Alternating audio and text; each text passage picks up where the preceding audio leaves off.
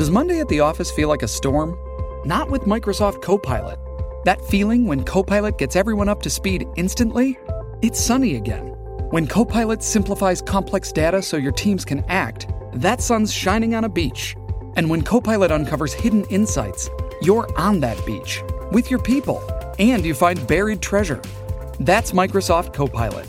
Learn more at Microsoft.com/AI for all. Now, Squire on Sports. This afternoon, Canada will play the U.S. for the gold medal at the Women's World Hockey Championships. And that, of course, surprises nobody. There have been 20 Women's World Championships. This is the 20th, the one that's going on right now, and there have been 6 Olympic tournaments. And in 24 of the 26 finals, it's been Canada against the USA for gold.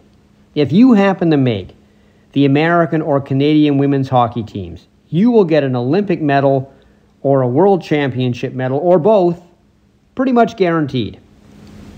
Now, it's an old lament in women's hockey that Canada and the U.S. are too good and everybody else is playing for the bronze medal. It's pretty much true, but you can't blame the Canadian and Americans for that. It is up to the rest of the world to catch up.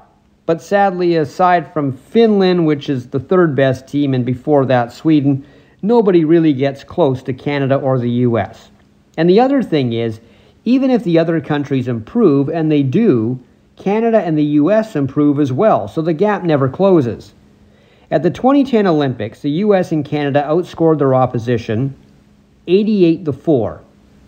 And when it was all over, the IOC made a veiled threat that if things remained that lopsided in women's hockey, the sport could lose its Olympic status.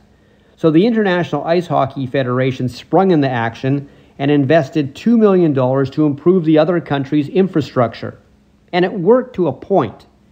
The other countries are more competitive with each other, but they are still way behind the big two, and they will be for a long time. Mainly because of numbers. Canada and the U.S. have more registered players in women's hockey between them than the rest of the world combined. Women's hockey has to not only be coached better in other countries, but young women have to be drawn to the sport.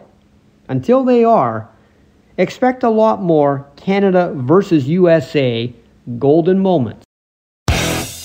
Squire on Sports on 980 CKNW.